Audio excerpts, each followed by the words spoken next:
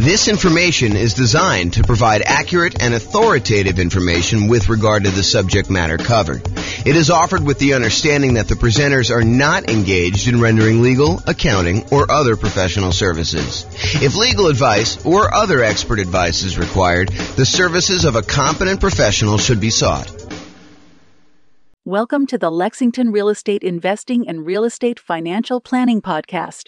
Learn all about investing in real estate in Lexington, Kentucky, with a combination of real estate financial planning and modeling with numbers specific to Lexington, plus syndicated, more generalized recordings of live and pre-recorded real estate investing classes, not all of them specific to Lexington. Be sure to stay tuned after a podcast for a message from our sponsors. Well, good morning and welcome everyone. This is James Orr. And today we're going to do a class that is very similar to the class we did yesterday. Yesterday we did a class on how to calculate cap rate, capitalization rate on rental properties. Today we're going to do a class on how to calculate cash on cash return on investment. And I don't think it's a big secret that I'm not the biggest fan of cap rate. I think the shortcoming with cap rate is that it doesn't take into account the financing associated with the rental property that you're analyzing. It's just a way to determine how much income the property is producing, divided by what the purchase price or the current value is. That's what cap rate is. But when we calculate cash on cash return, we have to take into account the financing on the property. So we determine what the cash flow is after the mortgage and if we have PMI on the property. And then we divide that by what we invested into the property in order to determine how productive the cash we invested into the property is in producing one of the four, technically five, areas of return that we have on the property. And so that's what we're going to cover today in this particular class, provided the PowerPoint works. Oh, there we go. Okay, awesome. So today what we're going to do is we're going to walk through an example, and I'll tell you where I get the numbers for each step. And it looks like our police person has arrived for the class, so Nick can tell me if I miss any of the particular sources of the data for today's presentation. I think yesterday, I don't want to get him in trouble, but I think yesterday he was distracted by trying to do some work during the webinar. Today's Saturday, so shouldn't be as much work. At least that's my guess. You can correct me if I'm wrong on that one. So, all right, so we're going to go through an example. I'll tell you where to get the numbers. Nick can correct me if I'm wrong. And I will start with a brand new spreadsheet I made. I made two of these. I made one for the visual cap rate on rental property calculator. And then now I have a visual cash on cash return on investment calculator for rental property as well. All it really does is it takes the calculation and it lays it out visually so that you could see like the relationship of all the different things that go in the calculation. It's not anything crazy. I mean, it's just kind of a nice little, at least I think it's a nice little visual. You guys can tell me if you think it's not nice. So we'll go over that, my brand new spreadsheet. And then the spreadsheet that I've had now for, probably at least a year now. I think I did this last like March or so. So, we're coming up on a year for the world's greatest real estate deal analysis spreadsheet.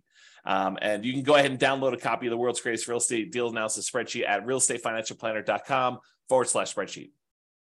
And Layla says, if I become a subscriber, is this a spreadsheet I could get? So the world's greatest real estate deal analysis spreadsheet, as of right now, and by the way, these things, because I'm recording these and people can be listening to them years and years later, right now, the world's greatest real estate deal analysis spreadsheet is completely free. If you go to realestatefinancialplanner.com/spreadsheet, you can download that one. The visual cash on cash return on investment calculator for rental property, my thought right now, because it's brand new, is I'm going to post it in the members area for the people on Substack. So that's the thinking on that. So if you want that, you can go download it. But honestly, as you will see, I will use it to show you exactly how the calculation is done. But as you will see, not that I'm trying to deter you from signing up and paying me money. You're welcome to do that. We would love that, actually. That'd be great. However, you don't need the visual cash on cash return on investment calculator for rental property because the calculation is done for you in the world's greatest real estate deal analysis spreadsheet. So technically you don't need it, but that's good there. And then another spreadsheet I made, and this one will probably be where the visual cash on cash return on investment. This is a mouthful. Visual cash on cash return investment calculator for rental property, where that spreadsheet will be. I'll also post the rental portfolio cash on cash ROI spreadsheet, which gives you a nice way to kind of like see all of your rental properties in one spot with what their cash on cash is. Again, that's a brand new spreadsheet I made as well. So I will give you that in the Substack members area as of right now. And then, because that's not enough, a second tab on the visual cash on cash return on investment calculator for rental property is the improved cash on cash return on investment focuser. So I'll show you what that means tonight, or this morning tonight. Man, it's already tonight. I just woke up.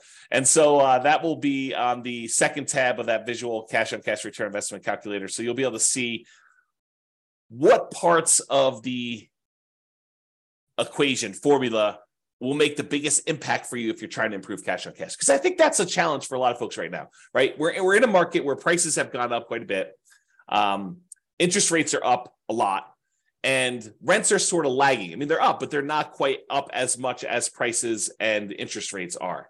And so therefore, cash flow is not as great as it has been in the last few years. And I've been telling people this for years. I'm like, look, everything's on sale right now. You guys may not think it because prices are up and you're kind of like thinking, oh man, prices are way up and how could it be on sale? It's been on sale because the interest rates were so low and they were going down.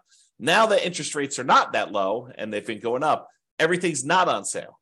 And so I think that that's frustrating a lot of folks. And it's a lot of what we're focusing on in this market, right? If you've got a property, especially if you've got property where you've owned it for a while and equity has increased quite a bit, and you're thinking to yourself, okay, I've got all this equity, maybe I should re-leverage up, or maybe I should sell this property and redeploy this capital somewhere else, or maybe I should go get like a HELOC or on the investment property and take some of that money and reinvest it. I think the challenge a lot of folks are having is, what am I going to buy with this? I've got this amazing loan on this property. I got a ton of equity. And so the equity is not super productive because, prices are up and equity has increased. And the cash flow on it's not as amazing as it once was, especially when you think about it in return on equity, which I need to do a class on return of equity, but I digress. Yeah, third day in a row with the I digress stuff. So anyway, if the problem we're having is that what do? Do you redeploy that capital? And tomorrow's class, I just posted it this morning. Tomorrow's class is what does it mean to be financially independent? And I will go over all the different components that could make you financially independent. It's not just one thing. And so we'll go look at those, and then you can decide, hey, look, I want to be financially independent using this particular measure, this way of getting there.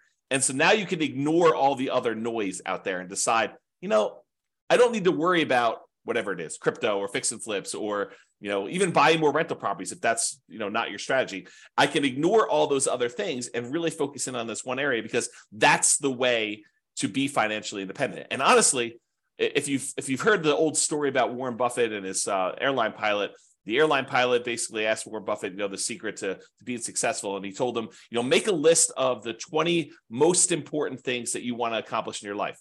And so the airline pilot goes, he makes this list of the 20, he says, okay, rank them from 1 to 20, 1 being the most important, 20 being the least important. And then Warren Buffett says, okay, now take number 5, anything below number 5, that list are the things that you must avoid at all costs, because they are distractions. They are things that seem important, but they're not, because you really need to focus all of your energy on those top 5 and only those top 5. You think that, oh, maybe I'll eventually get to number 6 and I really should be working a little bit on that now, or number 7 or number 11 or number 14. But really, that's the problem. The problem is that you think that those are important when they're really not important, because you're never going to get to them. And they're going to distract you from achieving the top 5. And so really, tomorrow, what we're going to go over, not today, this is not today's class, but tomorrow we're going to go over is, focusing in on what is most important for getting you to be financially independent. And then realizing you need to ignore all the other crap, even though it's shiny object. You're like, ooh, the flipping land, that sounds amazing. Or, doing short-term rentals, that sounds amazing. Or, doing this nomad thing, I just learned about that. That sounds amazing. And maybe that is in your top 5. But if it's not in your top 5, you need to be able to say no. And I think tomorrow we'll get some clarity on that. Okay, now that I'm way off topic, today, we're going to go over the how to improve on cash return investment with the focuser. And if you want to see more examples of me calculating cash on cash, you're welcome to go to realestatefinancialplanner.com/calculate-cash-on-cash. So calculate cash on cash with dashes instead of spaces. Okay. So this is it. This is the visual cash on cash return on investment calculator for rental property. And all it does is it walks you through visually what is happening in order to get there. And if you were on the call yesterday, the webinar yesterday, you heard me go through this very similar looking thing to do cap rate. Why? Because they're similar because up to the net operating income calculation, they're identical. You need net operating income in order to calculate cap rate, and you need net operating income in order to calculate cash on cash return. So they look similar enough to there, but once we get to net operating income, we do something different with it for the calculation for cap rate. For cap rate, we divide it by purchase price or the current value of the property. For cash on cash, we're going to subtract out all the mortgage expenses, and then we're going to divide that by the total cost to close, or the total amount we invest in the property in order to determine it. So that's where we're headed today. A recap for those that didn't watch yesterday's webinar or listen to the podcast or whatever you're doing. All the red inputs on here are what I call primary real estate metrics. They are things that you don't have to calculate them. You get them from somewhere else. For example, rent. You're not calculating rent. You're just getting it. Rent appears. It's what you can get for the property. Or, what your property taxes are. It's not like you need to calculate that.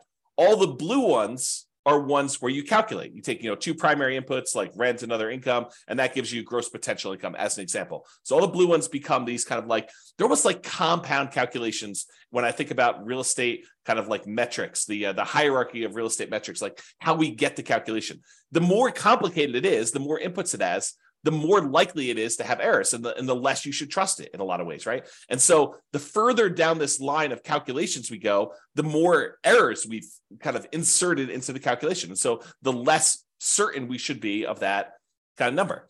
And so some of these get really, really complicated. Like when we look at the overall return on investment we have from appreciation and debt pay down and the tax benefits of depreciation and the cash flow on the property. We have all four of those things going in and all the inputs that go into getting to that point. That number is awesome. We love that number, but it doesn't really have a lot of certainty in it because there's so many assumptions that go into it. You'll see just the assumptions for one of those areas on the cash on cash return investment today. So we're kind of going there. All right. So the blue ones are the ones that are compound. The yellow ones are ones that take both a compound input, a secondary one, and you also have primaries or more than one kind of blue one in there. And so you can kind of see they get more complicated as we go down. The red ones are all the ones you're going to need inputs for, and the green one's kind of what we're seeking. It's the only one that's not color-coded based on how it is in terms of the hierarchy of metrics there. Okay, so I'm going to walk you through this whole analysis by zooming in, and then I'll zoom back out with the numbers we need. So the first step is, in order to calculate cash on cash, return on investment, we need to know what the cash flow is on the property after all expenses, and we divide that by the total cost to close. And the total cost to close consists of your down payments, your share of the closing costs as a buyer, anything you need to get into the property, that really should be included in that. And there's some gray area here, and I hate to be inexact, but this is the reality of it, okay? If you have a property that you're buying and it's distressed, and you know that going into it, you're going to need, paint or carpet or to replace a kitchen sink or to put a refrigerator in, does that count as a total cost to close? And it's an interesting question, right? Because do you take into account the stuff you need, the rent-ready costs for a property to be ready to kind of like rent? And I think for most of you, I think that you should include those, right? Because it truly is how much cash return, the cash flow you're getting on a property, and you had to invest that money in order to get the property to exist. It's like the total amount you needed to invest in the property. So how much cash did you need to bring to the table, including the money that you needed to get it there in order to be able to have this property produce this amount of cash flow? So I do think you probably do include those. And some people would argue, the purists out there would say to me, James, but that's not really technically the cash on cash. Yeah, maybe. I actually think it is. I think that you probably should have, the money you need in order to get the property rent ready in there. Because then people will start saying, well, what about, you're going to need a roof and, 2 years, should you kind of include that in there? I don't know. Now you're getting a little crazy on me. And honestly, this metric is not, while it's probably one of the most important metrics when you're analyzing a deal to make sure that you get a property that's not going to really drag you down, like a kind of a, what do they call those? What's the animal that they have around your neck? Is it a mongoose? What is the animal that they have around your neck? I don't know. Anyway, you don't want to have a property that's really going to drag you down with cash flow, right? You want a property that, or if you're going to do it, make sure that you plan for that and set aside enough money to handle any negatives. Albatross. Thanks, Lee. Like, that's awesome. Albatross around your neck. So you don't want one of those. Okay. So I don't know where I was going with this. I think I was talking about this idea of like total cost to close and how much do you include. I think once you get the property, you make the decision to buy it, doing this cash on cash return on investment calculation. I think as soon as you do this, this is going to sound horrible. As soon as you do this calculation, you should abandon it, right? Because that's not the metric we are concerned about moving forward. Once you acquire the property, I think the metric that matters most is your cash flow on your equity, your cash flow return on equity calculation, because that basically tells you, okay, now that I bought the property, it doesn't really matter what I use to invest in the property. Now that I bought the property, what I want to know is how much cash flow I'm producing on the amount of equity I now have tied up in this property. That becomes a much more important metric in my mind. So we do cash on cash return on investment in order to make the investment decision. How much money do I need to put into the deal? And then how much cash flow am I generating on it? But once you get into the property, I don't think that's important anymore. I think what's most important then is, okay, I now have this much equity in the property, and this is how much cash flow I'm producing. Do I want to stay in the property and continue to get this current return? Or do I want to sell this property, walk away with my net equity, because you have expenses of getting out of there, and then determine if I should reinvest that somewhere else? Because then it becomes a comparison of, should I stick with this, what I have, and the return I'm getting, or should I then sell this property, pay all the expenses on it, or defer some of them? You can't defer all of them. I guess you could defer or eliminate all of them. I guess you could do that. And then you actually move on to something else. And so really, if you want to get super technical, the one I like most is your cash flow on the return on true net equity, which is your equity after you take into account all those expenses, because that's the amount of money you would walk away with and that you could reinvest somewhere else. Man, is that a tangent or what? Okay, so getting back to the class at hand. Cash on cash return on investment. So we're going to take the cash flow, which is all the money you got coming in, divided by, minus all the expenses you got going out, divided by the total cost to close. And I kind of included what sort of gets included in there and where you get it from. That actual calculation there is what cash on cash return on investment is. So the total cost to close is a primary input. You just get that number from, your closing sheet, how much money you put in and how much money you, technically, I guess it is a calculation, right? Because if you have the money you had to put up for a down payment, plus the closing costs, plus any expenses you have in there. In fact, why don't I make a note? Because, technically that is right. It is actually a calculation. So, all right. Total cost to close. See, you're seeing this happen in real time. It's not really primary because it gets calculated. So I'll kind of put in there what gets calculated in there, but you guys know what I mean. It's really a number you get off of somewhere else. It's just your closing sheet, the total amount you had to put down, plus the closing costs in order to get the loan, plus if you had any money that needs property to be rent ready, you can put all this in there to get that. Okay. And I won't even go down the rabbit hole. I won't let you guys distract me and talk about reserves here, right? Because technically, you probably should have reserves in order to buy a rental property. I think it would be imprudent for you to go buy a rental property without reserves. And then you got to ask yourself, well, James, should I put my reserves in my total cost to close? Because I really need that money set aside in order to do that. So really the cash on cash return investment is going to be even lower because you really should have, probably 6 months or 12 months of reserves, depending on what you're keeping it in, which I should do another class on reserves.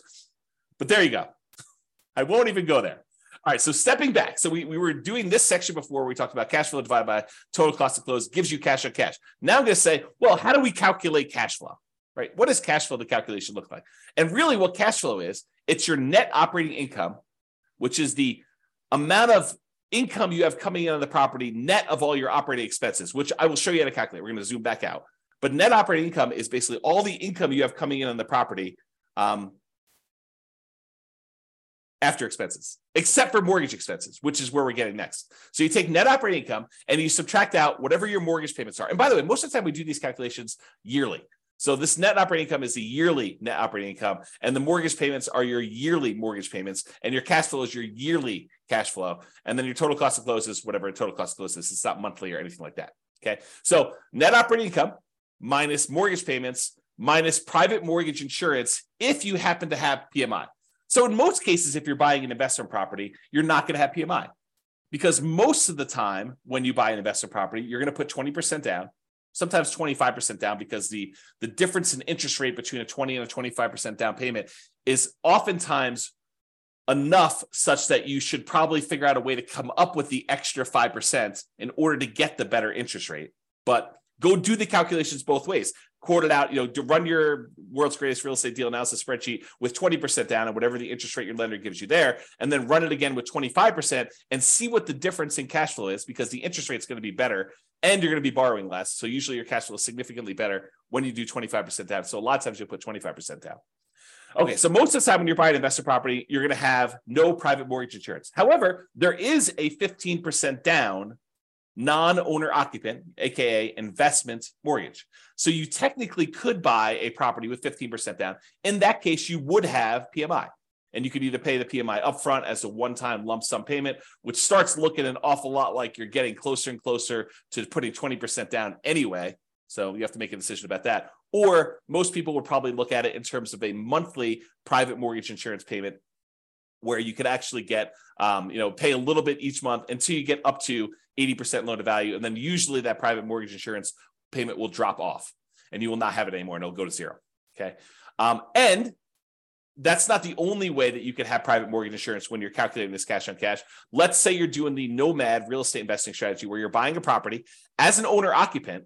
You're going to live there for at least a year. It's a requirement of the lender that you do that. And then at the end of the year, you're going to convert it to a rental. Well, a lot of times we will run analysis when we buy that property to say, look, I know I can't rent it in year one, unless you're doing like house hacking where you have a roommate with you or something like that, or renting out a duplex or triplex or fourplex.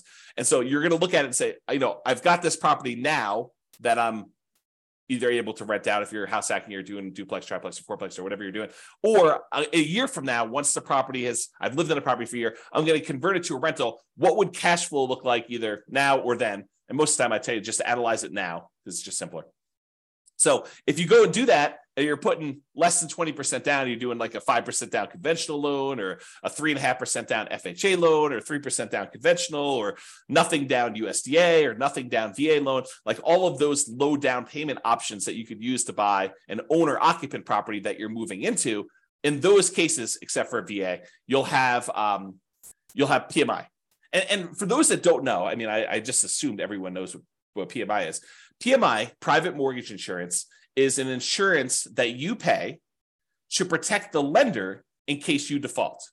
And the way I like to describe it is, imagine for a minute the lender says to you, hey, look, I will loan you money in order to help you buy this house. And you're like, great.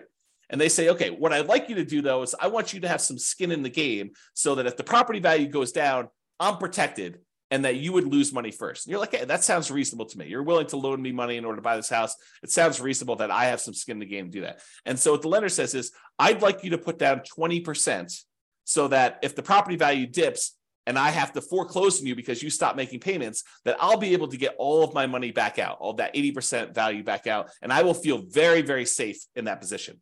And you're like, well, that sounds reasonable to me, but what if I wanted to put less down? And the mortgage company says, hey, let me think about that for a minute. Well, I'll tell you what I'm willing to do.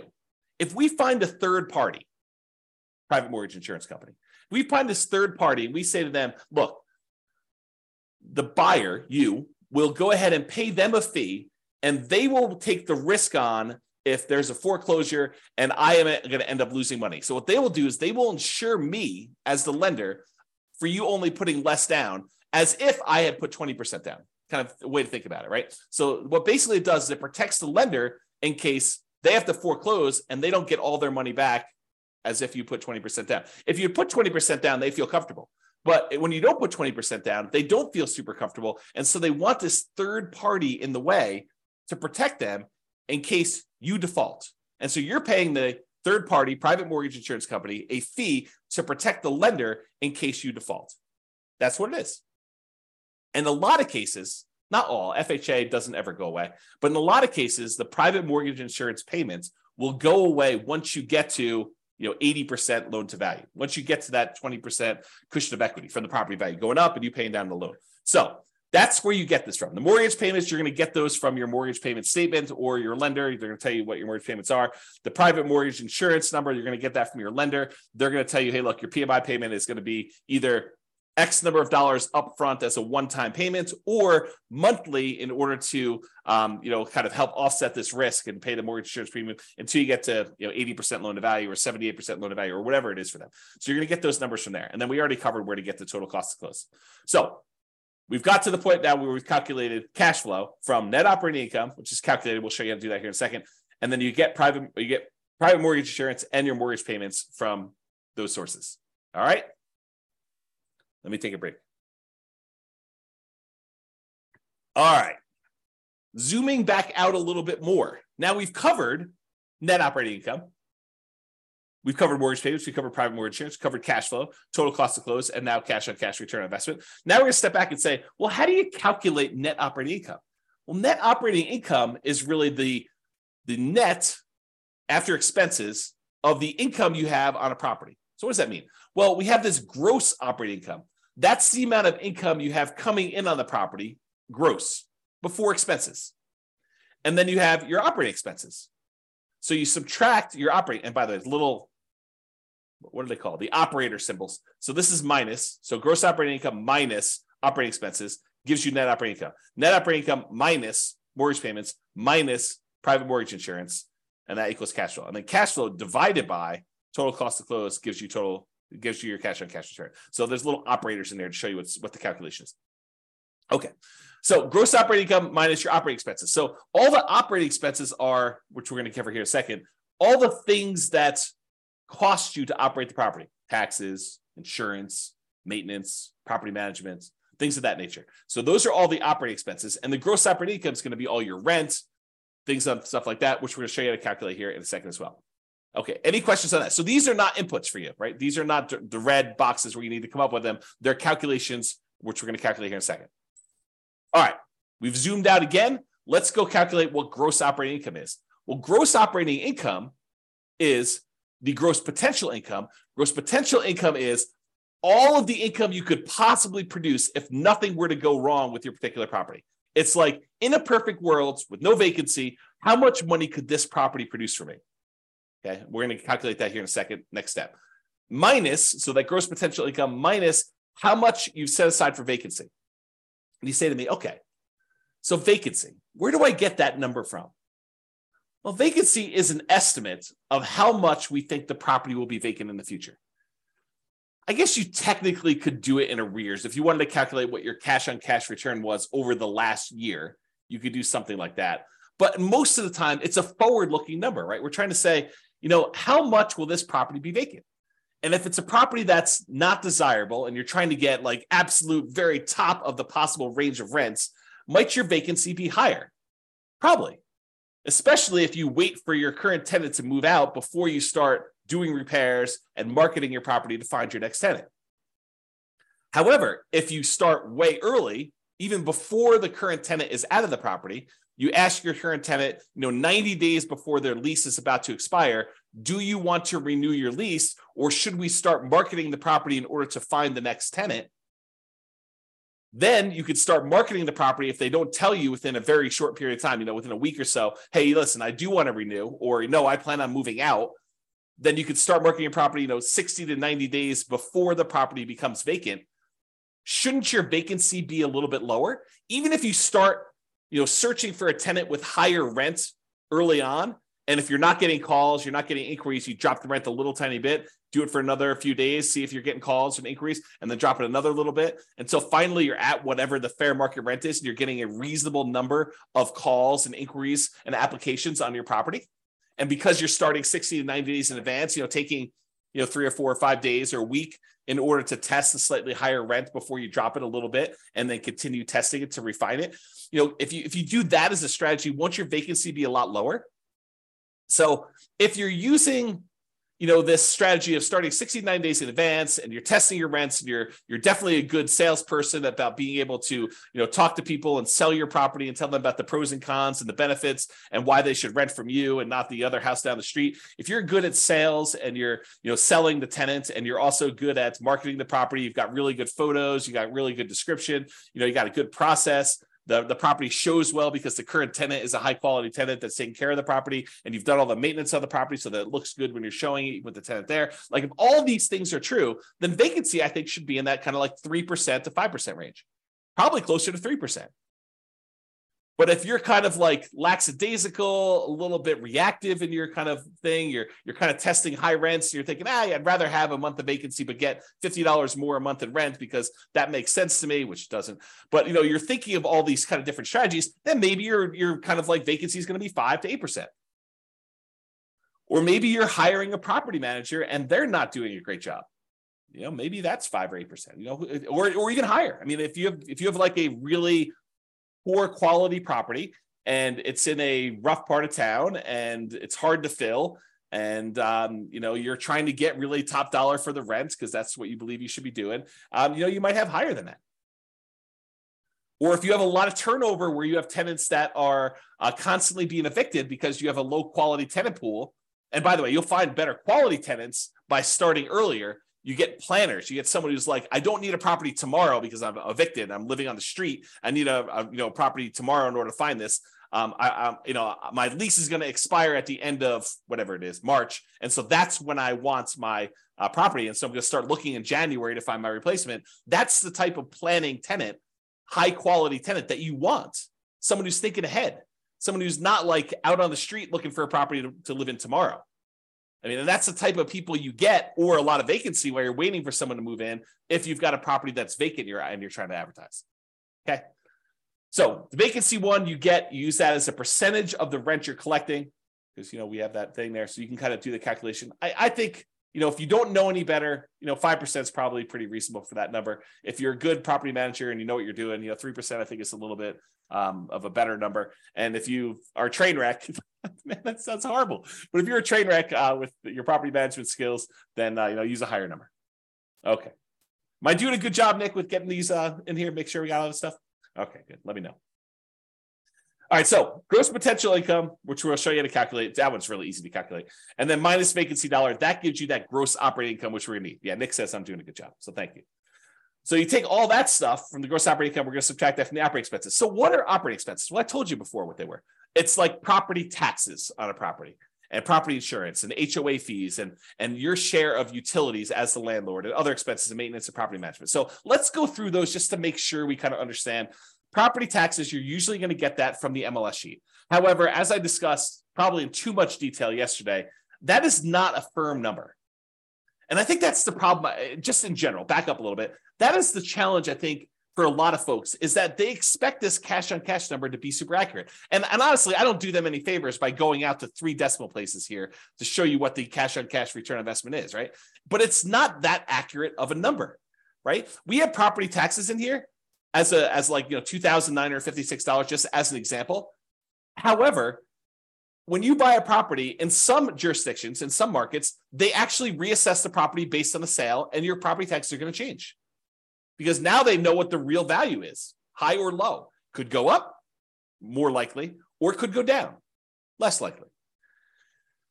So it could change. And I gave the example yesterday of you're buying a property from a senior and they had the senior tax exemption. They had like a homestead exemption on their property. And so maybe their taxes are really, really low. Like you're looking at it, you're like, wow, the property taxes on this property are only $1,200 a year.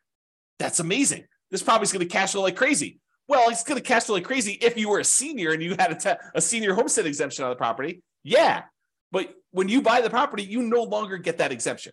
Right. And so property tax numbers can change. They're not static. They're not fixed. And they probably will get changed when the property gets reassessed anyway. Like this number goes up over time. So just be aware that this is not a super exact science. Like if you're looking at 2 different properties and you're like, what, this one gets me 4.91% cash on cash return, and this one gets me 4.85. I definitely should go with the 4.91. Not so fast. I think at that point, they're identical. And you need to go look at, okay, which one of these properties helps me achieve whatever goal I am trying to achieve that I want to hold in my portfolio for a longer period of time. And maybe I choose that one, not necessarily the one that has a slightly better cash on cash return, because it's not that accurate to begin with, right? It could get lost in a bad vacancy or a property tax or a property insurance claim that you didn't expect because it happens to be in a windier area of town and you're going to have shingles blown off. I mean, there's all sorts of weird stuff like that can happen. So this is not that exact. It's not that exact of a science. So then I think you start looking at, 4.9, 4.8, 4.7.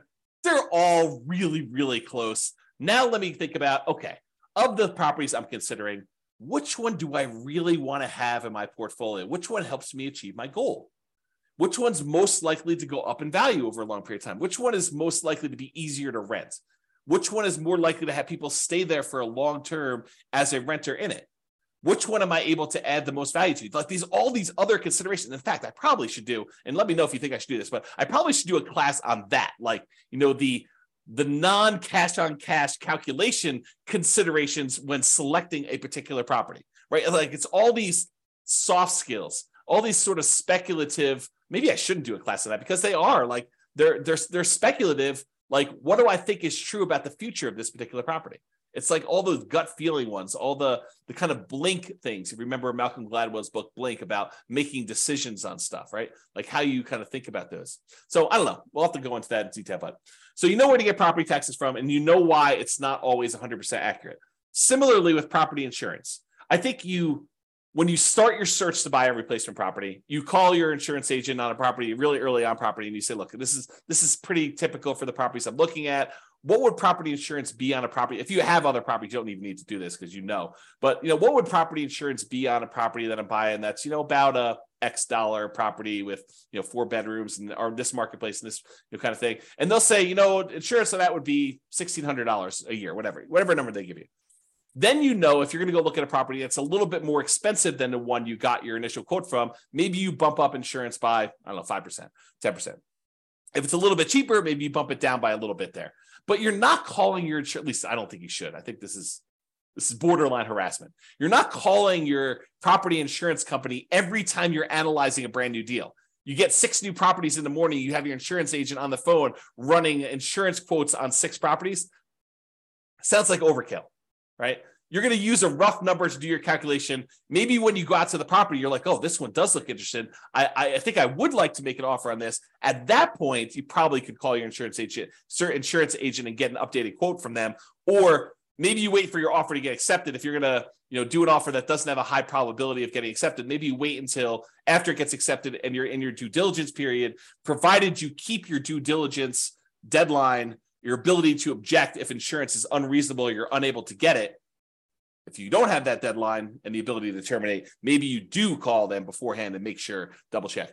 But that's the idea. And so insurance, you're going to have these kind of rough numbers in place while you're doing your calculations, and then you'll firm them up later as we go. Okay. HOA fees, you're going to usually get that from your real estate agent or find out what HOAs they're in and then call the HOA companies if you're doing this yourself. Landlord paid utilities. This is not like the utilities that are for the property that the tenant is paying. So normally in a lot of markets, that's going to be electricity and water and sewer and gas, whatever the heating source is that they're going to use for the property. A lot of times the tenant is going to be paying those. The landlord paid utilities are the utilities that are exclusive for the landlord to pay.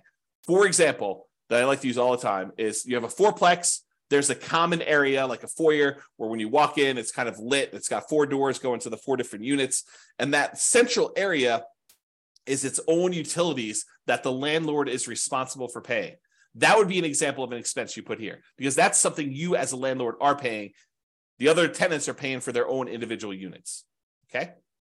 Other expenses, snow removal, cleanup around a property, landscaping that you kind of have to do, to kind of maintain it, especially if it's multifamily. Things like that are usually covered in other expenses. There's probably other examples in there, but that's kind of like the catch-all for all the other things you have there. And then maintenance on the property, you're going to set aside a certain amount of money. I mean, you know that things are going to wear out over time. You need to budget for those. I probably need to do an updated class on capital expenses and maintenance and kind of walk through those again. If you have access to the old one, you can go watch that. There's some really good stuff in there about like what's maintenance, what's capital expenses, and what's normal. And I made some like really crazy, like, this spreadsheet's kind of cool, but I made some ridiculously cool spreadsheets for doing capital expenses and maintenance and kind of budgeting those. And in fact, I should make a note. That's something I should talk about when I talk about when you should sell. All right, made a note for myself. Thank you. All right, cool. So those are the maintenance things. You should definitely have a maintenance number. So typically what it is, it's a percentage. You can really do the full calculation and say, look, these are the components and this is how frequently and this is how old they are. And you could do the calculation. That's what one of the spreadsheets does. Or you could say, look, I'm going to set aside whatever, to 8%, 10%, 12%, 15% of the rents coming in to set aside for maintenance on the property. And again, that's forward-looking. That's an estimate. Is it possible you could have a tenant stay in a property for 12 years and you not have to replace carpets for 12 years? Yep, definitely possible. Is it possible that you could have 3 tenants in 3 years, just no fault of your own, just, the tenant moves in, they get a job offer in another state, they move out. Another tenant moves in, they decide to fall in love and get married and they move out. Another tenant moves in, they only going to be there for a year and then they move out at the end of the year. And then after 3 relatively hard turns from 3 hard tenants, you have to replace carpet. Is that possible? Sure. But you're kind of estimating moving forward. All right. And then finally, property management. If you're going to do property management yourself, a lot of times you'll use 0 here. If you're going to do property management yourself, some people will put, some of their hard costs of doing property management. I think fewer people, but some would probably put in, a nominal fee for what their hours are worth doing that. And then of course, if you're hiring a professional property management company, you would actually put in what your cost is to have them do the work for you there. Okay. No questions, I assume. If there are questions, you go ahead and put them in there. So that is how you calculate those. Let's step back one more time to show you how to calculate gross potential income, but it's really easy. Your gross potential income, the amount of income you could potentially earn on this property before anything else happens, is really a combination of your rent and any other income you can get from the property. So if you have, rent from the main house or the main fourplex or whatever it is, but then you've got, 3 RV parking spots in addition to the rent on the main property. Could you technically throw those in with rent and have just a bigger number there? Sure. But that's really what I'm actually saying here, right? You have other income plus rent. You could set aside the rent you're getting from the RVs, those parking spots, or, the extra Airbnb unit you have in the back of the property, or access to the swimming pool, or if they're renting out storage units at the property, or you're charging extra for on-site laundry, or you're providing internet service for the 4 tenants that live in the property. You're paying for it, and then you're getting income from each of them. All those different things could count as other income, like just some general ideas to do that. And then you add those together, and it gets gross potential income. Otherwise, this is the whole visual layout for how to calculate cash on cash. We walked you through all of the individual steps, and you figure out how to get it at the end to be able to see it. Any questions on that? I will continue while I'm waiting for questions. Okay, so this is just a visual of what the spreadsheet looks like. It's basically what we covered. It just has the title and a little logo and a little copyright thing down there and what the version number is, so you can see what it is there. All right, so yesterday we talked about how to calculate cap rate, capitalization rate, which is basically that net operating income divided by the purchase price or the value gives you cap rate. Today, we talked about cash on cash. And so you can see that all the calculations are identical getting up to this net operating income box. These are identical getting up to here. It's from here and what we do with net operating income that differs. In one case, cash on cash, we subtract out the mortgage payments and the private mortgage insurance, and we divide that sum by the total cost to close in order to get cash on cash. With the cap rate one, we took that net operating income, we divided by purchase price, we just got cap rate. So cap rate does not include any financing. Big difference. The cash on cash does. So what is the difference? Cap rate ignores the financing on a property. We just said that. It's the cash on cash return on investment if the property had no mortgage. Cap rate is cash on cash if the property had no mortgage. And I'll show you how I get there on the next slide. I think it's the next slide. Maybe it's 2 or 3. Cap rate is often used when we want to compare multifamily properties. You have a 12 unit and a 17 unit, and you want to figure out like which one is going to be better. And you can use cap rate in order to say, well, this one's got a cap rate, it's a 5 cap, this one's a 4.5 cap. You can kind of use those to compare. So it's used to do that. Both need the same calculation through net operating income, which we talked about, and I walked you through the calculations already, so I'm not going to do those again. All right, and I hinted at this earlier when I said cash on cash return on investment, when you're analyzing a deal for the first time to decide whether you want to buy it or not, makes a lot of sense. In fact, it's probably the primary metric for a lot of folks looking as to whether or not they should be buying a property. Look at their cash on cash return on investment, see what their cash flow would be when they buy this property based on how much cash they have to put in there. So it's extremely important when you're first buying a property. It tells you how much cash flow your property is producing based on how much you're investing in the property. That's a good number to know. However, after you've owned the property for 10 years, does it really matter what you initially invested in the property? Fast forward 10 years from now, does it matter that you only put $1,000 down on this property? Probably not. And honestly, the less you put down, the more amplified this gets, the less meaning it has. I'll give you an example about this. Let's say you managed to buy a property with nothing down, and you got so many credits and rebates and everything that you literally have negative $1 in the deal. And when you do your cash on cash return on investment calculation, you have I don't even know if this number is correct, but a negative 1,000%, let's call it negative 100%, negative 100% cash on cash return on investment. Negative 100%. Certainly you should not buy that deal. Or maybe you should. What does a negative 100% return on investment mean in the terms of you having negative $1 invested in the deal? Right? It means nothing. It really means nothing. Maybe it means you have negative $100 cash flow for the year. That's nothing. On putting nothing down into a deal, that's silly. And that's why the smaller you put into a deal, the more amplified these returns can get in both directions. They can get really, really high positive, or they get really, really high negative. This is sort of like what happens if you have an infinite return on investment if you have nothing in the deal. Well, if you have really, really small numbers, it gets skewed there. Layla says, should you really be including total cash to close, not purchase price in your cap rate calculation? No, for cap rate, the definition is the purchase price. So the definition of cap rate is your net operating income divided by the purchase price or the then current value of the property. We use purchase price when we're doing the new purchase or when you're selling a property. But when you're doing a property that you already own, you use the value of the property. So that is the definition of what it is. So yeah, good question. So when I was saying this before, so does it really matter 10 years in the future what you had initially invested in the deal? And my answer is no, it does not. What if your property went up in value a lot? Does it matter that you bought it with almost nothing down? Let's say $1,000. No, because now you have whatever it is, $100,000 in equity. It didn't matter that you initially started with $1,000.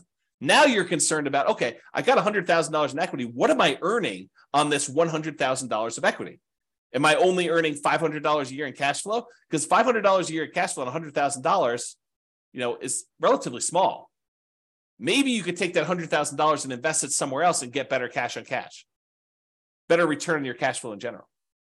Or maybe all the other returns are so good that you still want to stay in that deal, which is why I think this is just one measure, right? Really, after the first year, and honestly, that's an arbitrary time period. Right? It's not like me saying exactly a year, then you change over your calculations. I think once you buy the property, you look at cash on cash, I think we make that decision with cash on cash immediately. Then we're like, okay, I can set this aside because this number no longer matters. Now what matters is how much cash flow am I getting on my equity in a property? I think you should switch to that. Cash flow divided by your equity in the property, AKA cash flow return on equity. And I know I need to do a whole class on that. So it's coming. So that will tell you how much cash flow the equity you have in your property is producing. A slight variation of this becomes extremely important when you're considering what to do with the property you've owned, whether you should sell the property, whether you should refi it, whether you should add debt with a second mortgage or keep it as is. The variation I'm talking about is your return on true net equity.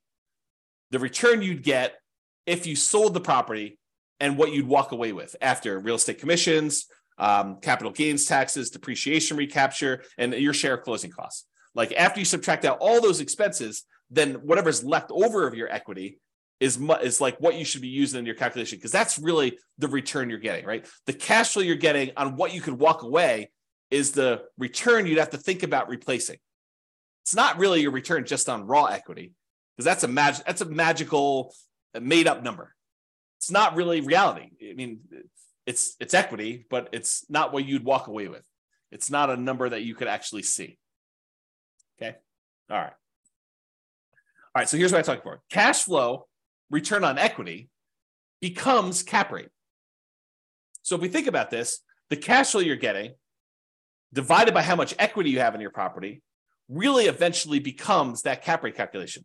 And I'll show you what I mean by that. So here is the calculation for cash on cash return on investment. It's that net operating income minus your mortgage payments, minus your private mortgage insurance. Well, if it's property's free and clear, if you no longer have a mortgage on it, these go away.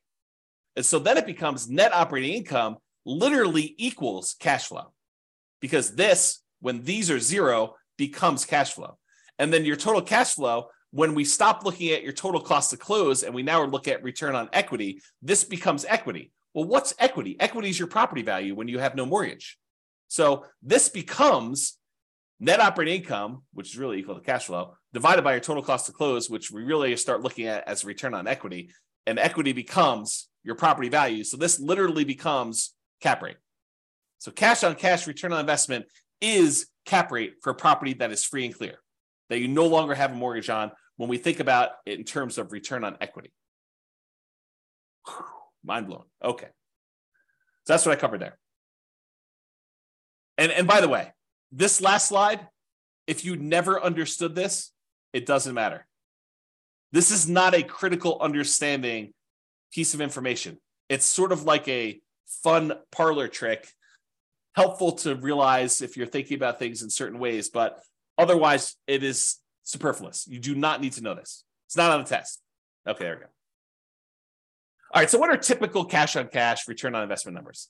I wish I could tell you, they're always this, but there's so many variables. It can vary by market. If you're looking in California versus New York versus Florida versus Texas versus Colorado, like all of these different markets in general, and even city specific, have varying what's normal cash on cash return on investments.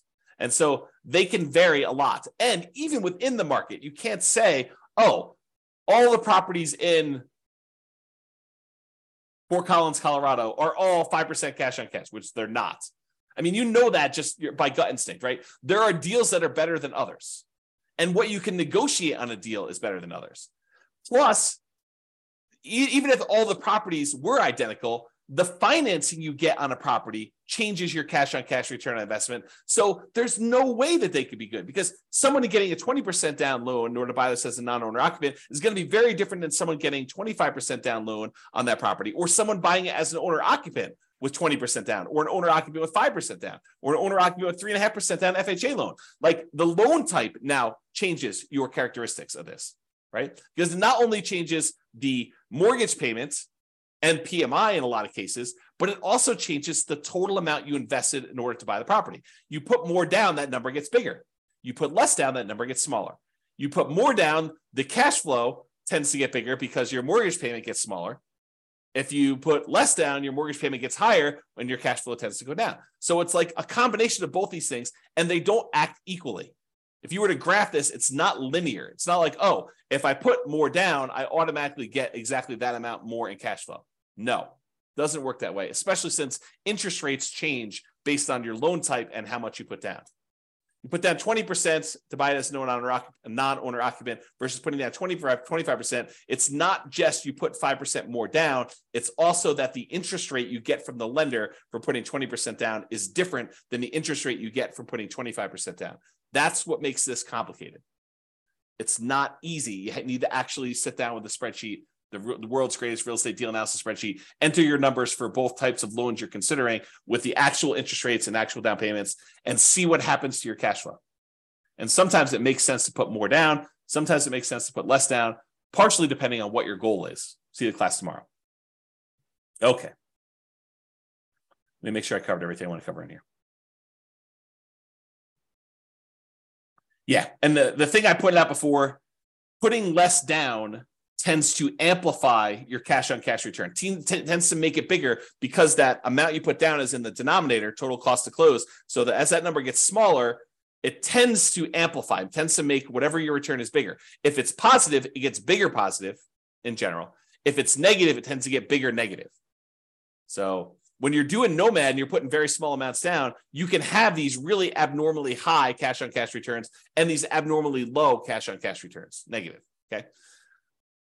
In general, nicer, high demand properties tend to have lower cash on cash return on investment numbers. If you want to go buy pretty properties that you feel really good about, and you're like, I like this property, it's really, really nice. In general, those tend to have lower cash on cash return investment numbers. Usually the properties that have better net operating income, better cash flow on them are the properties that are rougher, less nice. They're ones that they have some type of economic or location challenge or structural or conditional challenge on them. Those are the ones you tend to get better cash flow. This is like the classic slumlord kind of metaphor or kind of terminology, right? You tend to associate the people that have these cash flowing properties as these slumlords because the properties tend to be run down. They tend to kind of like forego some maintenance to improve their cash flow by having that lower maintenance number. And they kind of like live on the fringe trying to get these higher cash flows on that. Or these nicer high demand properties tend to be lower. There's some exceptions to this, right? You do nicer properties that are Airbnbs, maybe you can have enough income where those become nicer. So like a short-term rental, vacation rental sort of strategy could help you overcome that. But with traditional long-term buy and hold properties, that's the general rule of thumb. All right. So have I carefully avoided telling you what a typical cash on cash return on investment number is by explaining to you how much they can vary market to market and within the markets and based on the financing you're getting and like all those different things? Can you see how I narrowly avoided having to give you a number because they are all over the place? All right. I want to make sure. All right. So this is a new spreadsheet. Yeah, too many variables. Exactly. You need to run the numbers and the more deals you run, Layla, if you go analyze, 50 deals from the MLS and you start getting a feel for what it is, what a good cash on cash return on investment would be in your marketplace with the type of financing that you're looking to do. Then you start seeing a range. You're like, oh, this one's, 2%, this one's 3%, this one's 3.5%, this one's 1%. And then you get the feel for like what the range is. And then when you find one that is, near the top 20% of your range and it hits all of your other goal requirements and kind of restrictions there, and kind of like your selection criteria, then you could say, well, this seems like a pretty good deal. It's not necessarily the highest cash on cash return investment. It's, high, but it also has these other things going for it. So I think that's how you make your decisions. All right, rental portfolio, cash on cash return investment. So this just walks you through the calculations. You enter in your different properties here. You enter in your net operating income, mortgage payments, private mortgage insurance. I think it calculates cash flow for you. You put in your total cost of close, and it will calculate cash on cash return investment. So it'll do this, and then it summarizes what your average is for each one of these fields, each one of these columns, and your total. So that spreadsheet is also brand new. Just an easy way to keep track of this. If cash on cash return investment is important to you, which, as I just pointed out, you're probably not doing this, right? If anything, you'd want one that is your rental property portfolio cash flow return on equity number. In my opinion, that's a better number to know. And if you're going to do that one, you might as well do the return quadrants because you're going to want to know appreciation, debt pay down, depreciation, and the cash flow all at the same time, and reserves, and what the number is for those. So you'll probably want that, which it's coming. Okay. This is the world's greatest real estate deal analysis spreadsheet, very modestly named. It's my humility showing through and the naming of this particular spreadsheet that I made. But you can download a copy, realestatefinancialplanner.com/spreadsheet. And this is where your cash on cash return on investment is shown. In this case, it's the green little bars. It shows you what it is. It has a little number telling you what it is in year 1, 2, 3, 4, 5. Again, I don't think that's a good number to look at past year 1, but I do show it to you. And then cap rate for the first 5 years shows you those two in case you are a cap rate person. Because really the world is divided into people that are like, I'm more of a cap rate guy or gal, or I'm more of a cash on cash guy or gal. And so you can look at those kind of as two different worlds. And so whatever you want, it's there. And so you enter in all the numbers, like all the inputs, all the red boxes are just over here for analyzing the deal. And once you enter all this in, all these charts update. It's the one I'm highlighting is because there's a class on how to calculate cash on cash. is this one right here, which is where the number is. Otherwise, you do these numbers and all these other metrics charts get updated. All right. Any questions on that? Sweet. And then if you want to see what this number is over time, you can go look at this number, through year 40. This is just on the overrides tab of the same spreadsheet. So this is part of the world's greatest real estate deal analysis spreadsheet. It's mouthful too. And then on the bottom, there's an overrides tab for a different sheet. And then it shows you this as part of a lot of other calculations. It shows you all the intermediate steps, but it also shows you these. And I've highlighted them with color to make it a little easier to find. All right. So this is the return quadrants. And it shows you the 5 areas of return you have when you buy rental properties. Appreciation, tendency for property values to increase over time. Cash flow, which is what we're talking about. We talk about cash on cash return on investment. Debt pay down, how much of the loan you're paying down over the next year. Tax benefits, your depreciation benefits on the property by owning a rental property. And then the amount of return you're earning on the reserves you've set aside in order to own the property. And then the total of all 5 of those. Okay, so it shows you what those are. What I want to point out is this cash flow one, that is cash on cash return on investment when you're buying the property. So typically cash on cash return on investment is represented here for the return on investment quadrant.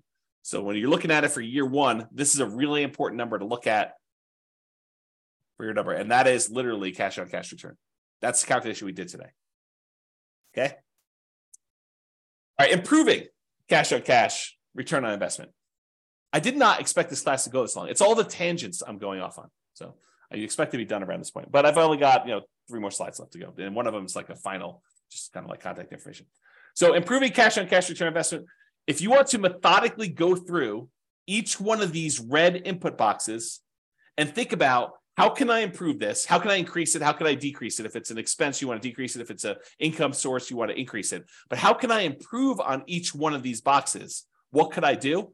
Well, that's pretty much what I did in the class on how to improve cash flow.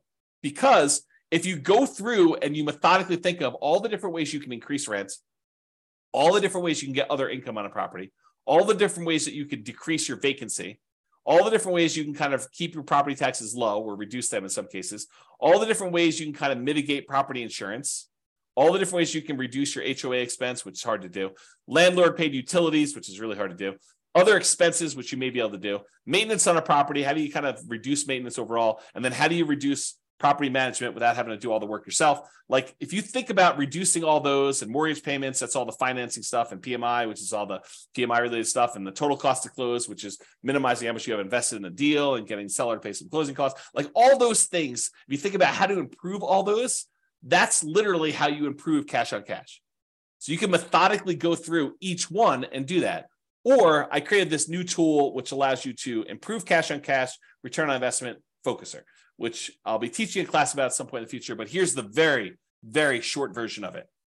On the left side are all the income, expenses, and calculations. So all the red ones are your primary inputs. The blue ones are those secondary real estate metrics. The yellow ones are tertiary ones. And then the green one is what we're trying to solve for. That's the ultimate one we're doing. It shows you what the values we use from this thing right here. All these red values just get moved over there. So it shows you all the values that we're doing.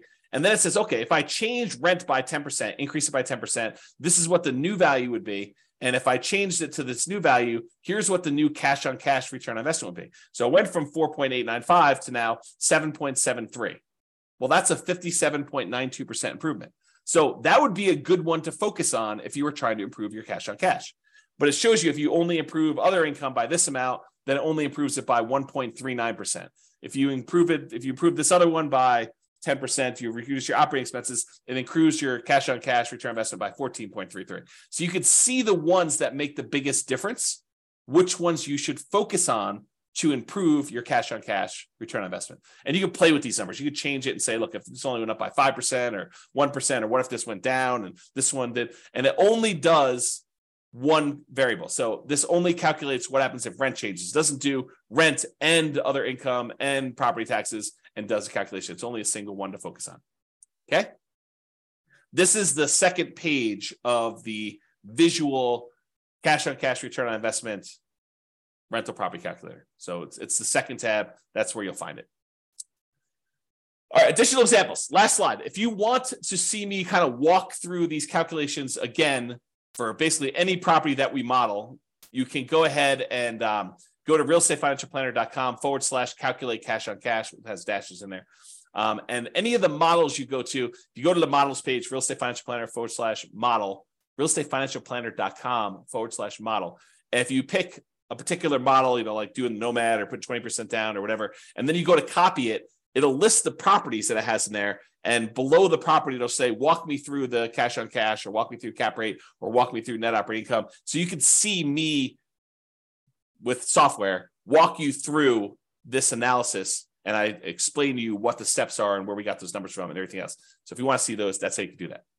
And that's only 3 minutes over is the end of presentation. Any final questions? You guys are very welcome. Wow, people are saying thank you without even me saying it. So you are very, very welcome for that. Hopefully that was super helpful for you guys with walking through cash on cash and how to get it done and why you probably don't need to manually calculate it, just use the spreadsheet to do it.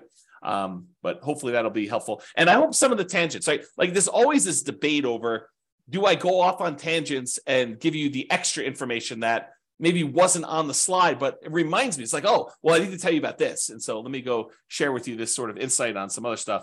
Yeah. So people love the extra stuff. That's awesome. Okay, cool. Yep. Yeah. Everyone likes the tangents. Everybody likes the tangents. So that's it, folks.